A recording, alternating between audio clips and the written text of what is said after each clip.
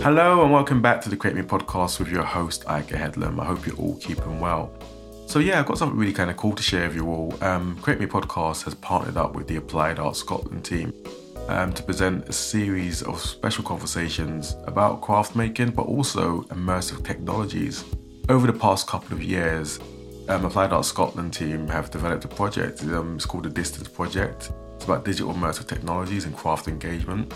It's a multi-stage program that offers makers opportunities to collaborate and to share experiences and objects in new and exciting ways through immersive digital technologies. So today my guests on this first episode is the project management team that includes Carol Sinclair, Lynn Menny, Nettie Sopata, and Steve Comer. I had a really cool chat with them just to kind of find out how the project kind of came to be in the development stages, and also kind of what they've learned from, developing this kind of project. So I really enjoyed this conversation, and I hope you do too, and I'll catch you at the end. All right, see you soon. So we're back with an episode with Applied Arts Scotland and delving into the Distance Project. Today my guests are Nettie, Carol, Lynn and Steve. They're kind of been on the project management side of the Distance Project. So how are you guys doing? Good. Yeah. Excited to be here chatting. Likewise, so I'm looking forward to actually catching up with you all. But Lynn, Nettie and Carol, how did this kind of project kind of come about and start? Ooh. Well, we've been trying to remember this ourselves. And we're hoping Carol and Steve have better memories than the rest of us. Well, I think it was just, it was a lot to do with lockdown and the fact that we've been lucky at Applied Arts Scotland that we've been able to get out into the world and do amazing projects collaboratively in real time with real people in real places. But suddenly lockdown meant that we were really all stuck indoors. And what could we possibly do with immersive technology that would allow us to create meaningful exchanges, never really replace being in a room with someone, but how could we, was there something that immersive technology could offer us as craftspeople, used to, making things with our hands and touching materials? Was there something that immersive technology could do to help us capture even just a bit of that? And then somebody introduced us to Steve. And Steve is a magician, and he can make that kind of stuff happen. He knows how. So we got talking to Steve, didn't we, Steve? You did indeed. I think, I think we had some sort of mutual friends. It was through Helen at Applied Arts, and we'd applied for some different bid things that never got off the ground, unfortunately. But then this opportunity came along, and it seemed a great mix. And for me, it was just fantastic to be able to work with a team that hadn't experienced that immersive technology before, because working with my usual colleagues, we're kind of used to that. And then it always had been working with clients and creating the content for clients. But having that discussion about how you create, how you can encourage and you can show makers to create their own content was really eye-opening. And to see how virtual reality was just changing over this period that we started Distance Project, because it's evolving so fast as well. Oh, absolutely. It definitely is. I think I've definitely seen more stuff with VR and kind of like metaverse kind of conversations happening towards the end of last year. And I still kind of feel like I'm a bit of a novice when it comes to this. But Lynn and Nettie, how did you feel about coming into this kind of project? What were your thoughts? Did you feel like, okay, complete novices, but we'll give this a go? Or was there genuine kind of excitement to get involved in this project? Yeah, absolutely. I mean, a lot of excitement, but also a complete unknown entity of it. And I don't think it was until I actually put a set of the goggles on that I appreciated just how different the project was going to be. Because until then it had been on paper and we'd obviously talked about it and discussed about it, but because we didn't have that experience firsthand, then I just didn't have the appreciation of it. And I think that's one of the things we find with this, having introduced it to practitioners, is that they go into it having never tried it before, some of them, and then the results that we've seen along the way have just been mind-blowing. That's over to you. And that's it. We could kind of imagine the potential for this project when we first started having these conversations. And I think actually some of them were driven by a desire to think more sustainably about practice in the long term as well, and how could we support practitioners to have kind of an international residency experience almost, but without the need to have to travel halfway across the world to do it. So from a kind of a carbon footprint perspective, but also from a, caring commitments perspective, perhaps not everyone can take off for a couple of weeks or a month and leave everything else behind at home. So we were also thinking about it in terms of opening up opportunities to people who might not be able to engage with them otherwise. And it was, as we say, really kind of a conceptual and theoretical, and we could see how it could work, but actually what did it mean to put it into practice? And as Nettie says, until we got a hold of a set of goggles ourselves and put them on and had those moments in the space of absolute kind of joy to realise you could be in the same kind of virtual space, and also the frustration of this is a completely new set of skills, and how on earth do I coordinate my hands to work with these hand controllers to create objects in space, and having that experience for ourselves, and then being able to kind of take that and translate that into opportunities for other makers to go through that really kind of a guided process where really Carol, Nettie and I were at most one step ahead of them, and oftentimes a good few steps behind. And so kind of being there on that collective learning journey has been super amazing, and definitely something we needed Steve's input for us to be able to offer that to the making community. Can I just chip in with something I remember, actually, which was quite funny? One of the early discussions with Steve, he said that, immersive technology allows you to break the rules. So you can do things, I make pots. If I can make them without gravity, I can do something I would never be able to do in the real world. And I think there's definitely something about offering makers an opportunity to break the rules. Creative people love breaking rules. They love pushing boundaries, and they love just trying something really new and exciting. And I think that's what we offered them. And I think that's what we found so exciting about it as well. Yeah. So Steve, for yourself, obviously, the team kind of got in touch with you, and I just kind of want to kind of find out, explore a bit more about your thoughts about what are kind of some of the challenges with kind of starting this project that you found, if any? It was a whole new experience for me, just working with a team that, had no sort of tech background or knowledge. My role at the time, I wasn't totally immersed in virtual reality. We'd created some projects. But as I said, the technology moves so fast as well. You really need to be on it kind of 24/7 just to keep up with the latest technology, whether that's new headsets or ways of engaging and immersing in spaces. So it was fantastic to have this opportunity to work together with the team. And I think one thing I remember, which is really telling, is before we had the participants sorted out, I sent headsets out to Nettie-Lynn and Carol for them to try some of the experiences and some of the tools that I was putting together.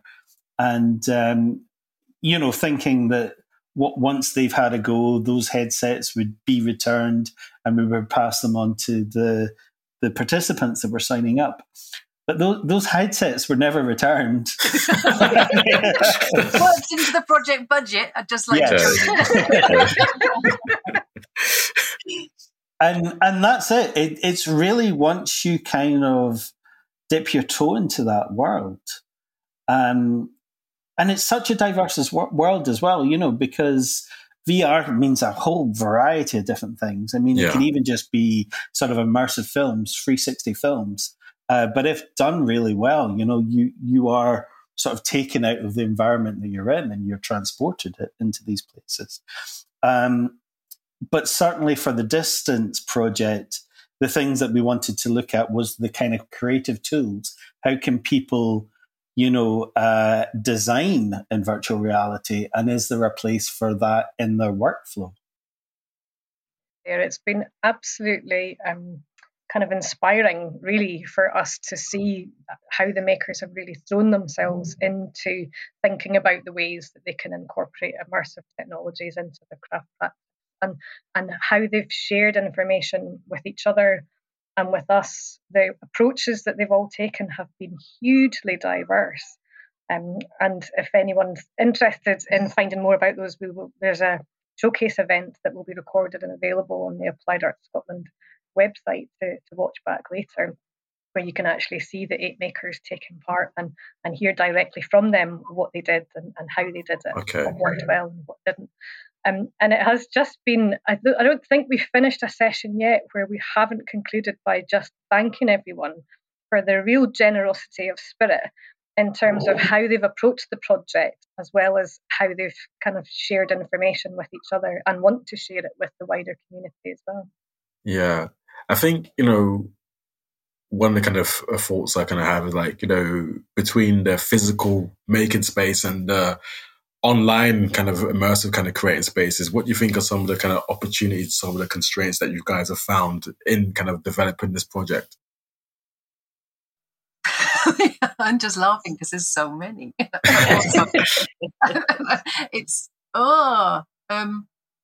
think one of the things, I might be jumping back slightly from something that Lynn said, which just triggered something in my head, sorry, but one of the things that we found fundamental in this is the level of time that people have to put into it, not just because it's a completely new skill set using the equipment, but also gaining confidence in using the software within it.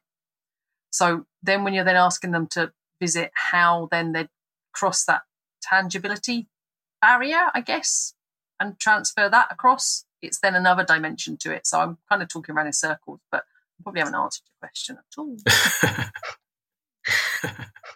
I think it comes back. I think it comes back to that thing that Carol mentioned earlier about the. And we had a discussion last week about some of the pros and cons of this technology, and actually the kind of the limitlessness of the technology. It was seen as its biggest advantage, and also by some folk its biggest disadvantage, because there weren't the same kind of constraints that you have with a hands-on practice. So really, you could go anywhere with it, and sometimes when you can go anywhere, there are so many places that you can go that you can't narrow it down a little bit, and then sometimes others would be thinking about trying to directly translate their making practice into the virtual space, and finding that then to be too constrained because they weren't able to weave or knit or throw a pot. So yeah, there's been some really kind of quite big learnings along the way in terms of what is achievable in terms of that kind of integration of immersive technology with a craft practice and a craft practice with immersive workflows. It's been really fascinating to be a part of and see. That's really interesting. And Carol, for yourself? Yeah, I mean, I was just thinking what Lynn was talking about there, about the really practical ways in which people try to sort of take their existing practice into a new world, a new realm, and come to terms with what was possible and what was impossible, and then start to think about completely new things they've never even imagined before. So it really does blow people's minds. I mean, it is so big and there's so much potential, and it's really just trying to find your route through it. What is the thing that I can do next, and I can sort of pin some progress to? Because I think makers are always up against time constraints of trying to do everything they already have to do. So introducing a whole new kind of technology into their world is very time consuming, but has huge potential. And then I think for me personally, I also really wanted to see how the technology could support collaboration. So that's been really interesting to, again, when we were all in deepest lockdown and we were all used to Zoom calls and sort of seeing one another, but actually some of the makers reported that being in a virtual room with one another was even closer to really being in the same place. And that was really interesting, that actually it just gives a different level of experience for exchange and conversation. And actually, I remember one early stage, Steve and I were in a room together testing some of the technology and just having the loveliest chat while we co-created this mad garden of three-dimensionalness that was just bonkers. But it was just really interesting to interact in a completely new way. So it's a lot to take in, but there's just so much potential. Do you know what? It's kind of like, interesting, obviously, like with this project, you was able to kind of have like, rooms where you can actually interact and connect to each other. Obviously all legal and not like, online, not like our current government, virtual meetups. Virtual parties. Yeah. Hoping it was socially distanced as well. So, but but obviously Cal, you mentioned about kind of collaboration, and from the kind of, the project, have you seen participants actually connect to each other? Has there been kind of projects developing out of this project in the physical or online space still? I mean, certainly it's still, they're still investigating the online possibilities together. But we've asked them to report back to us regularly on how their conversations are going. And one group of 3 have really focused on their materials, and they physically exchanged materials in the real world that they've then brought into their virtual world together. And then another group have really concentrated on the sort of haptic sensations of making and what, the new experience tells them about that. There's also this mad interaction that's going on WhatsApp at the moment. We've joined everybody on WhatsApp so that they can be in touch with each other. And I have to say, I pick up my phone, and every time I do, there's like 90 messages on WhatsApp.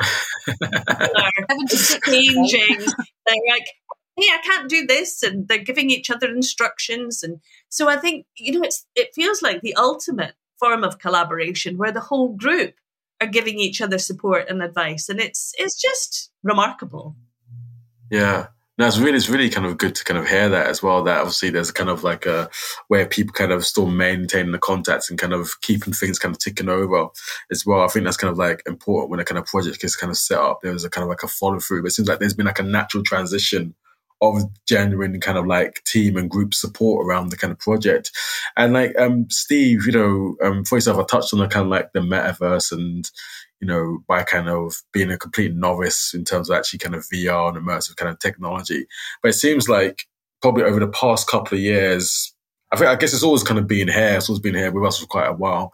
I guess you've probably seen a massive growth in terms of actually different organizations, like different people wanting to actually learn about this, technology.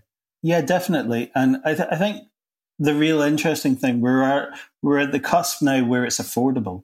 That had always been the problem before because, the headsets were thousands of pounds. You needed high-end PCs to run these things. And because of that, that barrier, it was mainly more sort of academia research, training, or even, sort of military that was kind of pushing these virtual reality worlds. The interesting thing is that the headset that we're using is owned by Facebook, who are now Meta. The plus side of that is that it becomes affordable. The headset that we're using is around £300, but obviously there's cons there because of people have major issues with privacy. And essentially what you find is that the user becomes the product. Everything is advertised and tailored towards you. In the VR world as we use it at the moment, there's not been any kind of pop-up adverts as such, but I do feel as we sort of move towards what's described as the metaverse, you are going to get that. You're going to get this kind of tailored advertising that you see when you go on to the likes of Facebook or any kind of social media platform. But the exciting thing is having that low entry point. It means that it's kind of opened up now. There's creators that can try different things, and it's an exciting space. There's if you can imagine it, someone will try and create it, and as we touched on before, for me, it's the collaboration. It's the fact that you can share an experience, or you can design and build a space with someone on the other side of the planet. There's nothing stopping you being in a virtual environment with someone. And it does feel very different from like just a Zoom conversation, because the fact that you're working together collaboratively in a 3D environment and building things, it's quite an experience to see.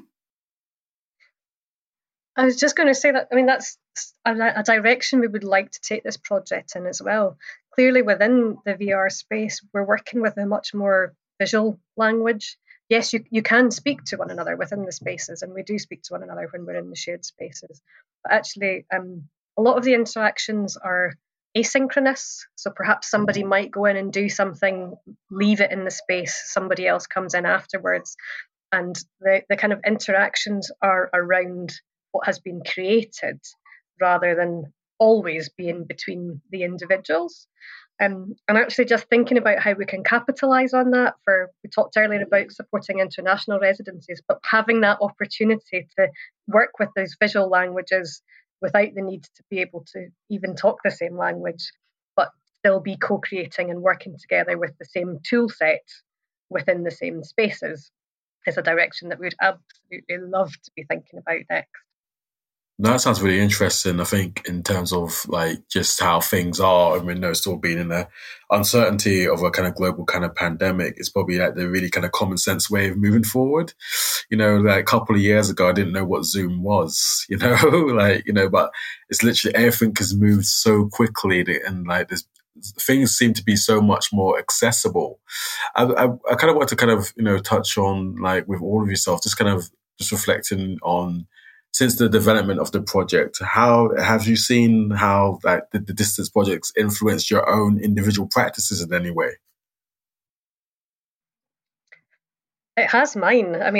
I'm trying to get funding together just now for a project where I've been working with my own family history and bringing aspects of ancestry and genetics into weaving. So Steve and I have been having conversations about how we can kind of take that from my studio and into virtual space using, things like going and scanning physical sites, and then either scanning physical objects that I've made or me creating objects within virtual space that I can then almost have a site-specific installation, but a digital site-specific installation. And in places where I could never put things normally, conservation areas within towns, or at scales that I could never put them. Something, I can create something in virtual space that's 4 times the size of my studio and kind of have it hovering over a town centre. That could never happen in real world, but you can kind of still have that experience of being in that town centre, looking up at this thing that's hovering over you, and just something that wouldn't be possible to do kind of physically and structurally. So yeah, it's taken my thinking in a completely different direction from where I was going with it before, which was very much physically rooted. And what about for yourself, Nettie? I think for me, not so much from a same aspect as Lynn, but from a 360 filming point of view, it's not anything I've put into practice, but because of the location that we live in and the work that we do around where we live, I'm interested in that part of it, but I've not done anything with it yet. It's one of those little nuggets that's floating around. To have the time, but to be involved in this project where you're getting that insight into the technology and how fast it moves, that is just this huge huge benefit from a personal point of view, from a practice point of view, that, you know, is phenomenal, as well as them seeing how other people are using it and adapting it, and just it's a huge learning curve for everybody. Speaking of learning curves, there are kind of educational impacts on what you've been doing. Very true. Yes. Is that a put? That's a. I'm teeing you up, Nettie. Go. So from a personal practice point of view, as that aspect, but from a work point of view, so the work I do at the college at UHI in Stornoway, so Lewes Castle College, is developing. Oh God, this is a really long conversation, but basically developing a training package platform that Steve's written. Carol is working on too, and it's the college in collaboration with Applied Arts and accrediting it within a professional developer award framework as a module. So the innovation in craft module, that's a really long-winded way of telling you that. The innovation in craft module basically is one that we've taken and gone, right, we could actually apply all of that experience that we've developed through the Distance 1 and Distance 2, and then condense it in a way that is easy for people to work through. I'm saying this because I haven't condensed it, Steve. That people can work through in a self-directed way and go, this is what this is about. But what's been really interesting is that I thought people would bite our hands off for that. That's probably not the right phrase to have on this, but would be really, really keen, and would be having to kind of really structure how we accepted people onto that module. But because it's not so much in the main form of discussion yet, I think, and we take for granted that it is because we're immersed in it, for want of a better phrase, but we kind of think, well, everybody must know about this and must know how amazing this is. But actually, when you think of the cohorts we've been working with, it's under 20. So nobody is aware of how amazing it is until you go, well, have you thought about doing this module? Because this is amazing, and look at these links, and this is what you can do. And then people have gone, oh, yeah, okay. And, you know, so Steve, you do have students. You can't escape. That's also part of the reason for doing the projects as well, is to develop those case studies and those kind of use, you know, kind of be able to demonstrate the ways with which you can work it, and really kind of demystify and take away the scariness, I guess, that some folk might have for technology. Yeah. And the best advocates for that are the participants, you know. There's a few that have gone through the process, and I've been blown away with what they've been able to create, you know, way beyond anything that I thought would be achievable. I think as well, just kind of with the terminology that's used in IVR or immersive tech, it is that unknown element of it. So when people hear it, their mind's going to go into so many different locations. All of them might be correct, but none of them might be linked to what they actually envision it to be. So when you say something, oh, well, you could do this, and it's involving immersive reality, and you get a set of goggles, people are kind of like, I don't really know what you're talking about. I want this course to do craft, practice, and business. What are you talking? I think that's you know, the biggest leap that makers have to make, because we're so used to the tactile. You know, we're that's what excites us, is the touch of a cloth, or for me, the clay in your hands. And so it's such a leap to be able to say, well, you know, not only am I working in a new way, but I'm working in a way that's not even real. And I think that's one of the things that really takes a lot of getting your head around. You know, I've definitely been sort of going back to that sort of, you know, how it's affected our own practice. I'm still really wrestling with how I will and can use it. I make ceramics, and so I'm very limited to the size of my kiln. But I have been thinking about, you know, could I create pieces that are just, you know, a bit like Lynn, enormous, you know, sculpture pieces that people can walk around and climb inside. And I mean, that's just mind-boggling. And but also I need to, again, like Nettie, I need to work out what photogrammetry is. I've invested in the expensive phone to let me try it, but I wouldn't say I've mastered it in any way yet. So it's a long-term investment, I think, to really, really get inside this. And I think what we're offering all of the participants on distance is a chance to work out whether it's for them or not. We did ask a question at the last workshop as to whether you would go ahead and continue. And it was fascinating how many people said, maybe yes, maybe no, I haven't quite decided yet. I'm still trying to work out, if I can really invest my time and my thinking in such a new way of working. So I think that's what, as Applied Art Scotland, as an intermediary, we're really able to offer makers as a chance to test something with a guide, with Steve to hold your hand so that you don't get entirely lost.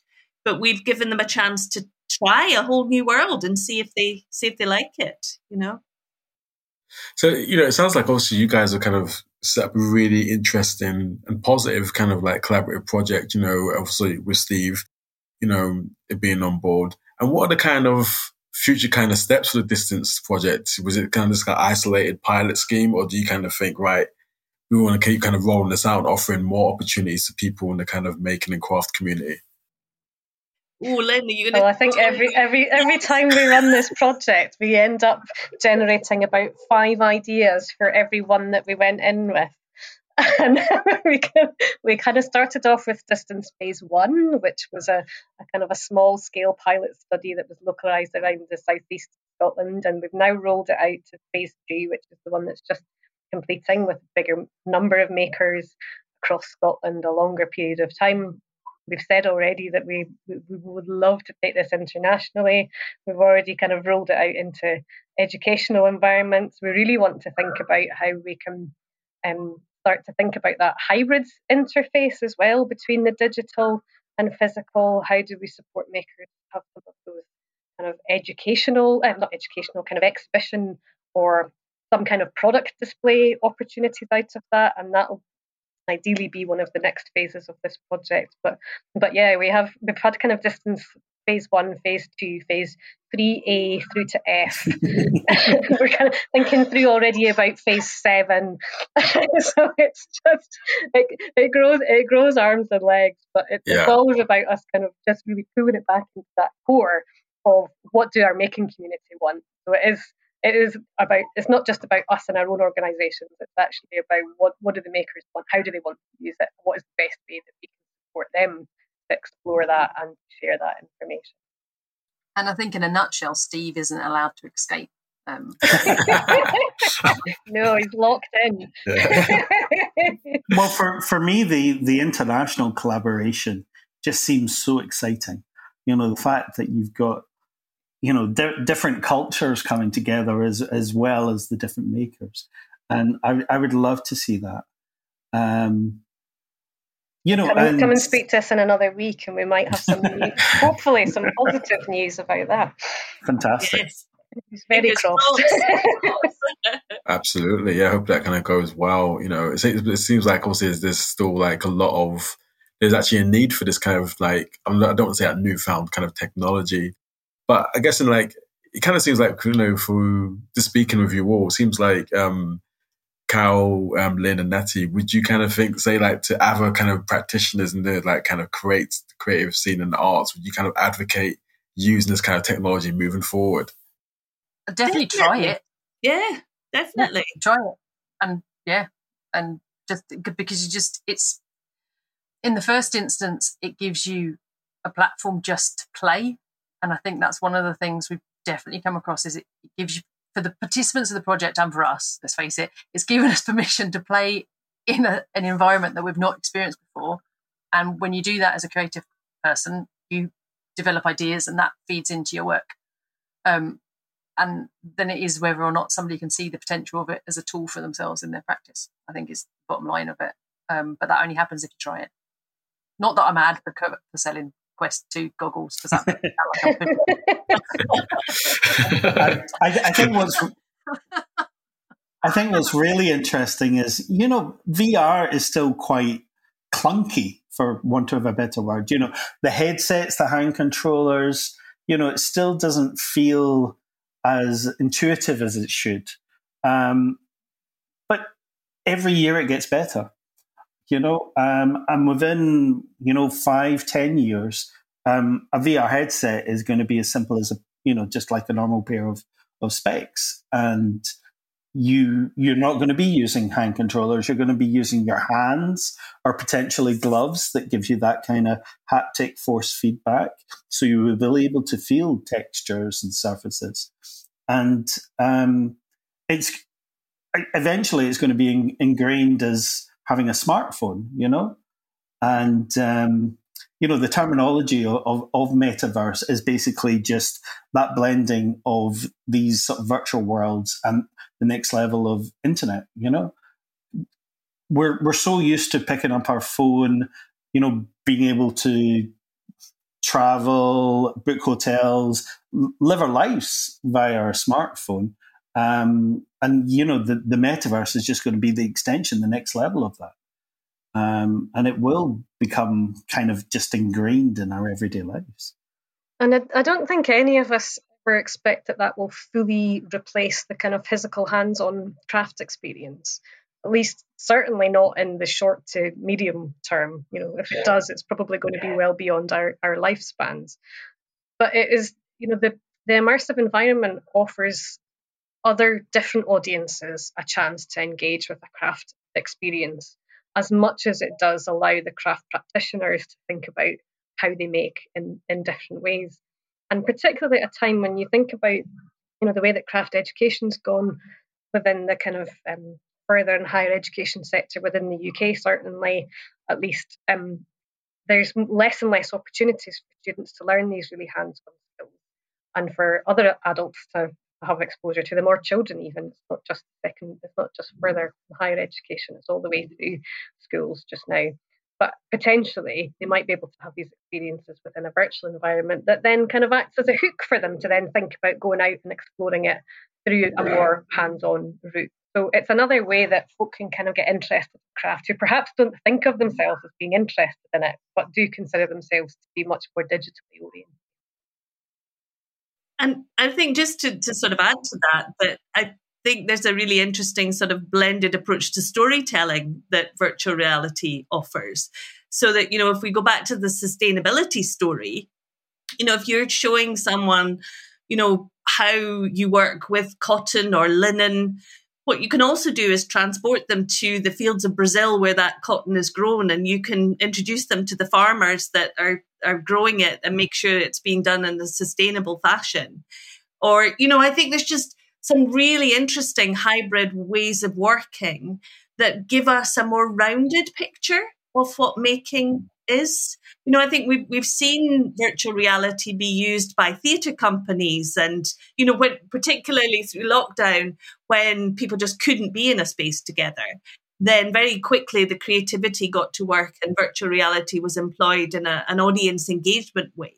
So I think it's really important that craft is in the mix, is running with the crowd of creativity and making sure that we're not left behind, that we're thinking, we're forward planning and we're thinking about ways to harness this technology in the way that we used to really wonder what we would do with a computer. It's just a question of time and evolution, but we need to be in it to win it, I think is the phrase. Oh yeah, I think it definitely is that kind of like, I think, I'm probably like the tech person for my kind of mother-in-law, and I was kind of just telling her beforehand, like last week, I'm going to have these conversations, and it just went right over her head, and she was like, nope, that's enough. I don't need to, that's too much for me. And I think I definitely see with the younger generations of young kids I work with in my day job, how much they're just so in tune with like technology, and they just kind of speak and rattle off all these things. I'm just like, oh, okay, like nodding my head like I know what they're talking about, but I don't. So like, I think it's something like VR, like I'm still a novice, but I'm definitely interested in this, like, exploring that for myself. I think like this is obviously the way forward in terms of actually collaborations, project works, and kind of like networking, with other people in that kind of like creative kind of community. But before we kind of go, give yourselves opportunity just for the listeners to let people know where they can kind of find you all and follow you guys on social media, online, websites, all that stuff. So you can find our website at www.appliedartscotland.org.uk, creatmepodcast.uk.